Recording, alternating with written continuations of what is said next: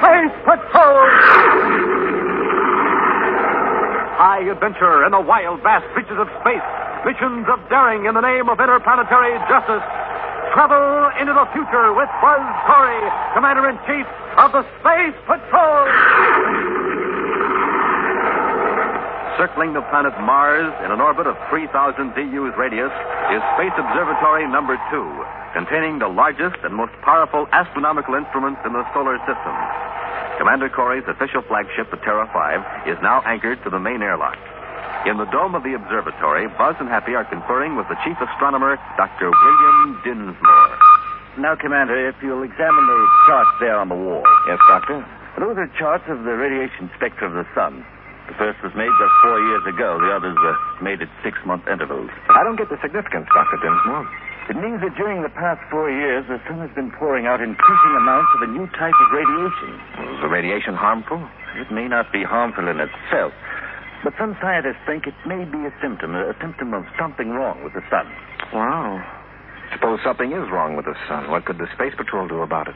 These radiations I mentioned, they've been detected from only one other source beside the sun. Where is that? From the star Krogonog on the rim of galaxy M31, 500,000 light years away. When were these radiations from Togonak discovered? About 25 years ago. They've increased in intensity during that time. Togonog, incidentally, appears to be similar to our sun in size, density, temperature, and light spectra. At least it was. So, what do you mean, was? Remember, Hap, Togonak is 500,000 light years away. Yes. We see Togonak as it was when the light left it 500,000 years ago. Actually, by now, it may have ceased to exist. I'm beginning to see why you sent me that spaceophone message, Dr. Dinsmore. If we could see Togonak as it is now, we might be able to predict the future of the sun. Exactly. The Star Drive. With the Star Drive ship, we could go to Togonak. Now, that's what I wanted to discuss. Even with the Star Drive, could you cover that vast distance? How long would it take in solar system time, I mean? I don't know. So far, we made only one trip in it, a mere 50 light years to Valcor. After we got into Star Drive, the time spent in another dimension was only a few minutes. Togonak is 10,000 times as far away. A few minutes multiplied by 10,000 might take weeks, a month. No, it doesn't work that way. The mathematics of hyperspace is entirely different.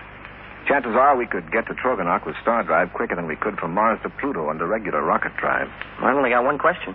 How soon do we blast off at Togonak? Commander, that's up to you.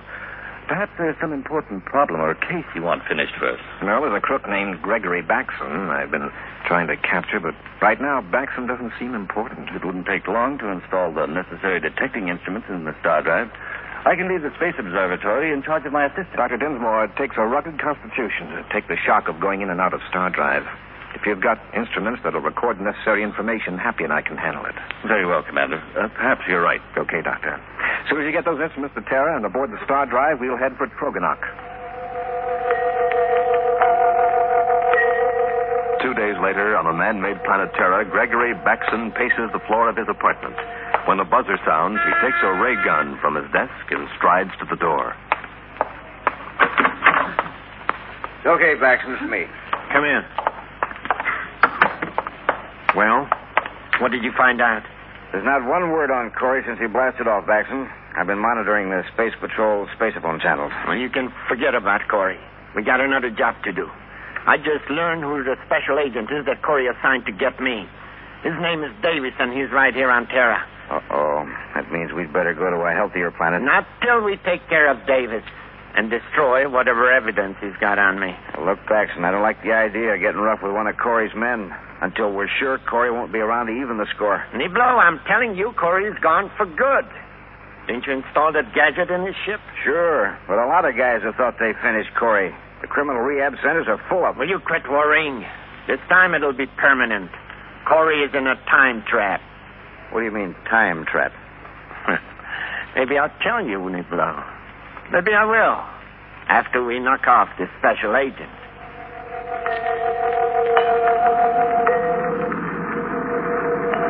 Under constant acceleration of its rockets, the Star Drive ship is now far beyond the orbit of Pluto, outermost planet of the solar system.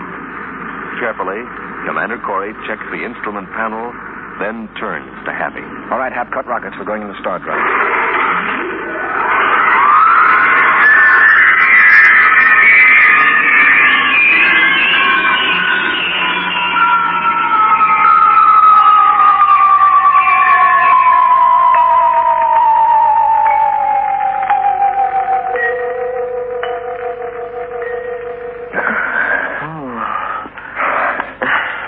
okay, Happy? Oh, a little dizzy from the silence, I guess. Well, we're in Star Drive. How long was I blacked out? I just pulled out of it myself a few seconds ago. There's nothing to do but relax till we cut out of Star Drive. I wonder how accurate that hyperspace vector computer is over such a great distance. Suppose it plops us out into regular space several light years off course. Here's where we find out.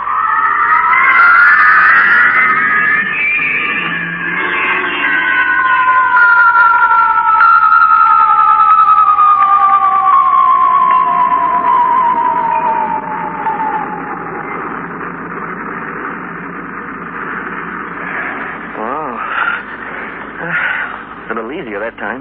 Let's check those instruments Dr. Dinsmore gave us. Smoking rockets. Something went wrong, sir. Look, we're back in the solar system. There's the sun. If it is, we should recognize constellations of other stars. Orion, the Big Dipper, and so on. I'd say we were somewhere between the Earth's orbit and Mars from the size of the sun.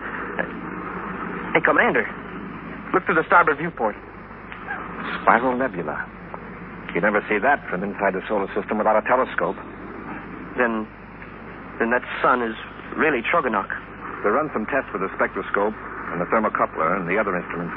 Then we can compare the charts with those Dr. Dinsmore made of Trogonok at the Space Observatory.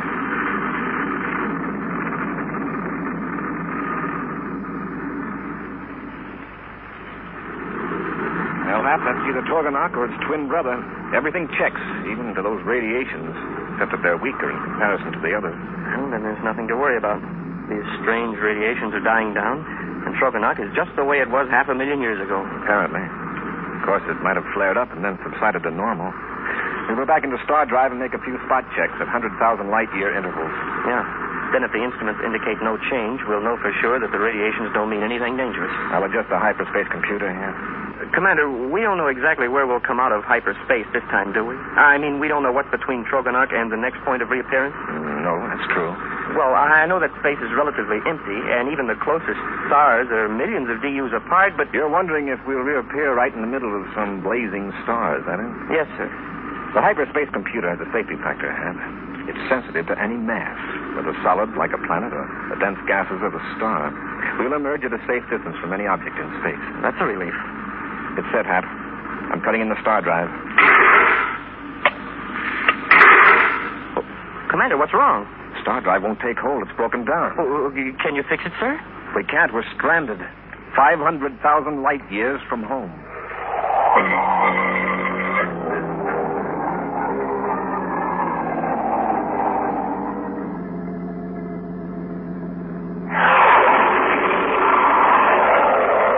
Using the new Star Drive spaceship, Buzz and Happy blasted off for Trogonok, a star 500,000 light years from the solar system. Previously, Gregory Baxon, a criminal wanted by the Space Patrol, had bribed an engineer, Niblo, to secretly install a device in the spaceship. Niblo himself doesn't know the nature of the device, but Baxon assures him that Buzz will never bother them again. The Commander and Happy have just reached Trogonok and have made tests with instruments that prove the star is not emitting harmful radiations. When Buzz sets the controls for the return trip, the Star Drive fails to work. After checking the intricate mechanism, the Commander shakes his head dubiously. Everything seems to check here in the control section, Hap. I can't find the trouble. Maybe Meyerhoff would know. He built the ship. If we could contact him by spaceophone, maybe... well, that's no good, is it? No. Even if we had a transmitter powerful enough to send the signal to the solar system... Yeah, I know. It'd take centuries to reach there. You've got to face it, Hap. This is the only Star Drive ship in the universe. No one can come and rescue us. We either fix the Star Drive ourselves or spend the rest of our lives circling Trogonok. Commander, look. It's a planet. Yes, fairly close. You were too interested in the star to notice it before. I wonder if there's life on it. A more basic question is, can it support life? Yeah. Yeah, if we find out it can, then we'll know for sure that those radiations from Trogonok were never harmful. Yes, but I wasn't thinking of radiations, Hap. There's a strong chance that this planet may be our home from now on. You think maybe you can't repair the Star Drive? I'm certainly going to try. But I know very little about this hyperspace principle. Remember, the man who designed this ship came from another solar system, technically far advanced over ours. I've been in some tough jams before, sir, but I never felt so completely lost. I know how you feel, Hap. Without the Star Drive, we couldn't get back to the solar system in 1,000 lifetimes. We're not just trapped by distance. We're trapped by time itself. Hey, Commander, the view scope shows clouds on that planet. That means it's got an atmosphere. If it's breathable, we won't have to worry about an air supply, no matter how long we're stranded. I can't be positive, but it looks as though there's water there, too. Commander, we've discovered a planet. That gives us the right to name it. Let's see. What do we call it? Let's wait till we land and see what it's like. Slanting down through scattered clouds, the spaceship soars over the surface of the newfound planet. Buzz sets the ship down on a grassy field a few hundred yards from a wide, sandy beach. Immediately, he gets to work testing the circuits of the star drive mechanism while Happy makes instrument tests of the atmosphere. Well, the air out there is fit to breathe, sir. Very similar to the Earth's atmosphere. More oxygen, though. Good. What's the temperature? 68. We won't need our spacesuits. I can hardly wait to get out there and explore. Have you seen any sign of life? Not yet. Outside of the plant life, I mean. If there is life on this planet, there should be some sign of it in the shallow water. Well, here's the trouble. What is it, sir? Something was tapped across one of the circuits. Something that caused this whole unit to burn out. Well, everything worked all right when we went into Star Drive, and when we came out. The damage occurred when we tried to return to the solar system. Hap, whoever did this worked it out very carefully. He made sure we'd be stranded in regular three-dimensional space and with ordinary rocket power. But so far away we could never trouble him again. Wow. What if he'd fixed it so the unit would burn out while we were in hyperspace? Would have been sealed up in nothingness forever. Our enemy couldn't be sure of that. If the circuits were broken down under Star Drive, we might have emerged into regular space-time again, close to the solar system. I'd sure like to know who did this to us. Not that we can ever pay him back. We won't give up, Hap. Let's go for a walk and explore our new planet. After we get a little sunshine and fresh air, we'll tackle our problem.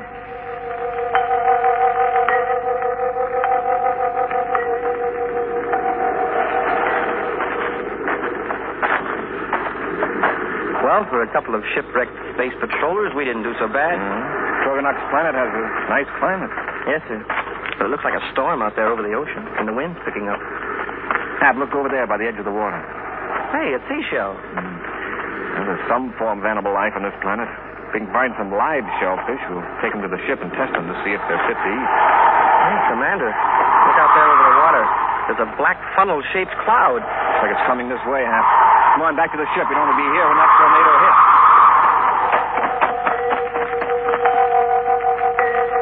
Blasting off just ahead of the roaring tornado, Buzz takes the ship high above the surface of the planet. With infrared viewscopes, they probe through the clouds, searching for a less stormy region of the New World. Oh, that storm sure whipped up in a hurry, Commander. It's almost as though it was deliberately chasing us off the planet. If that tornado was anything like the Venus or Earth variety, it would have twisted this ship into a mass of junk. Uh-oh, now what? Hap, check the air pressure indicator. Yes, sir. Hey, there's a leak in the hull. We must have been hit by a small meteor. And our meteor warning system is out of order. Well, what should we do? Drop down a few miles and equalize the pressure? Maybe find a place to land. The way the pressure's dropping, we won't have time. Get 2 spacesuits out of the locker. I'll put the ship in automatic control and help you find the leak. After donning their spacesuits, Buzz and Happy discover a small hole in the hull of one of the compartments. After sealing it, Buzz takes the ship farther out in space and puts it in free fall around the planet.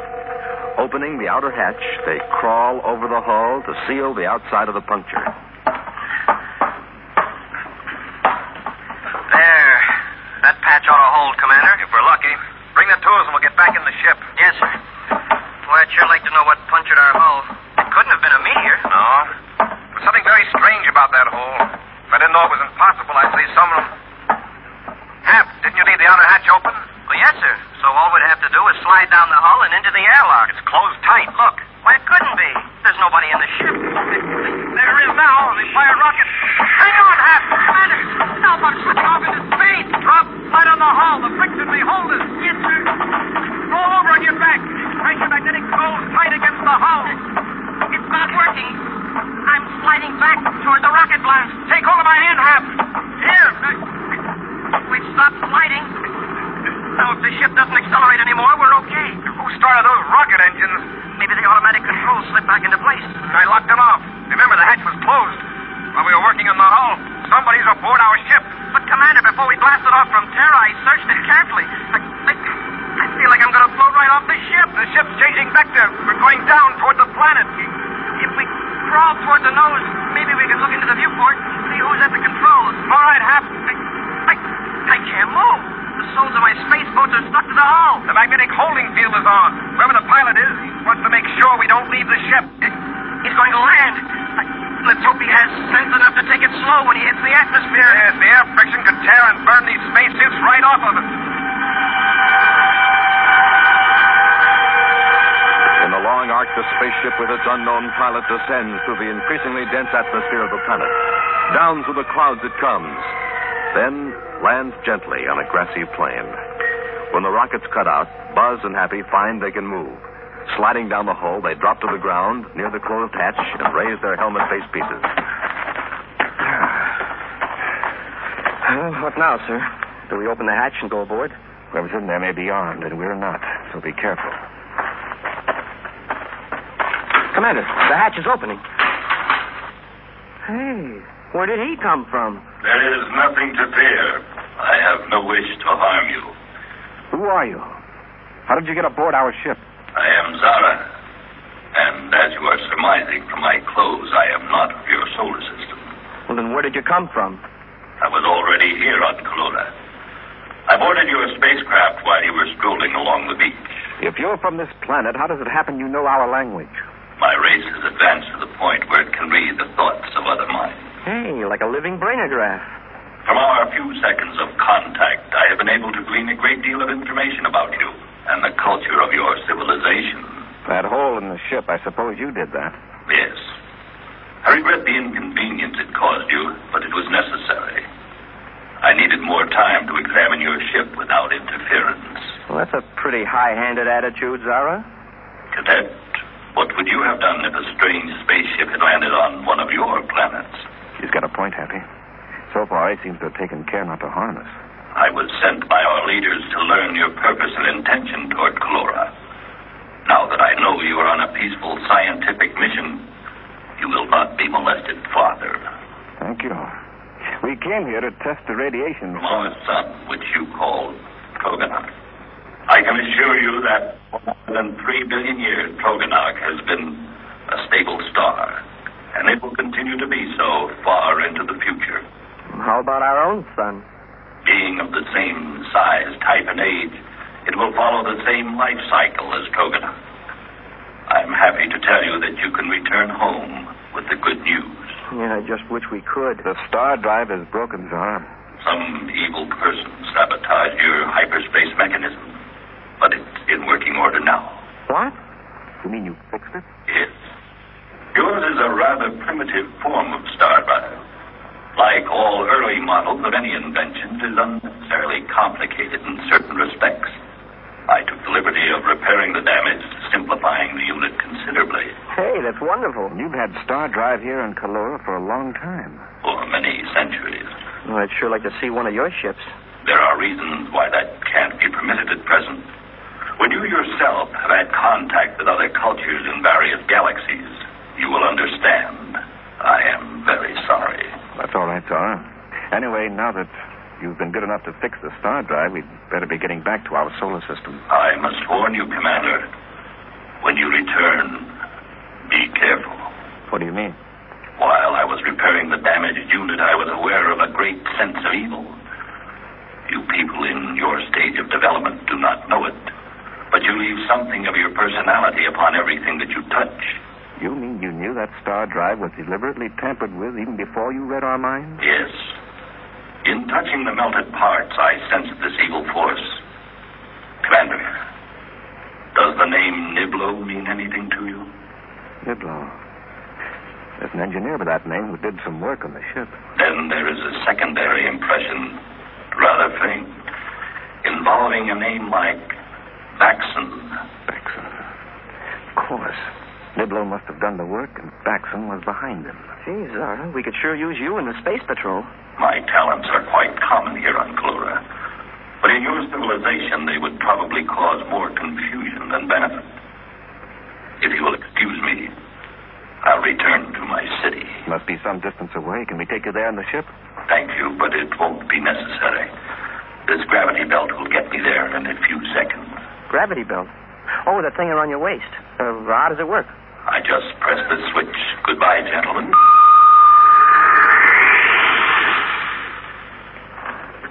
rockets. He's gone.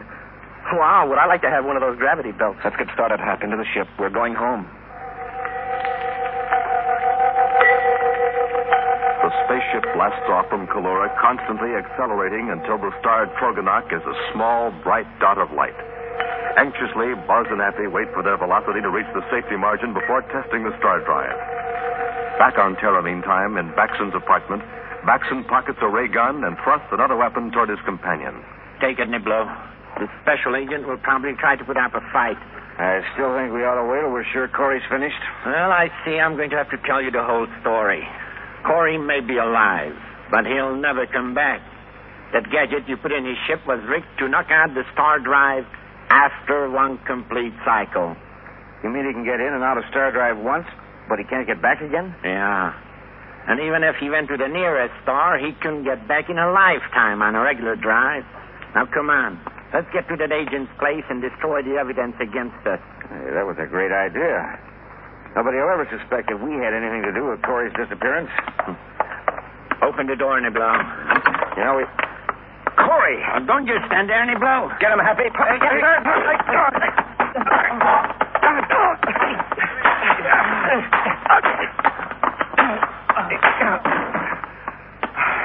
All right, Hap, gather up their weapons. Okay, Commander. On your feet, Baxon. Got off easy, considering what you did to our star drive. I don't know what you're talking about. Niblo did the work, but you put him up to it. Isn't that right? What's the use, Baxon? Yeah, Corey. Baxon hired me to do it. How did you find out I was behind it? It was simple. Nobody knew about it but Niblo and I. And I know Niblo didn't talk. Nobody knew about it. Why, it's all over creation. We heard about it from a fella on a planet 500,000 light years away. Rumors sure get around, don't they, Commander?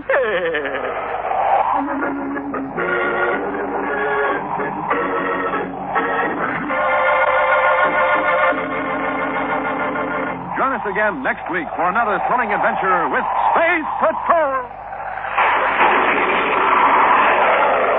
High adventure in the wild, vast reaches of space. Missions of daring in the name of interplanetary justice. Travel into the future with Buzz Corey, Commander-in-Chief of the Space Patrol.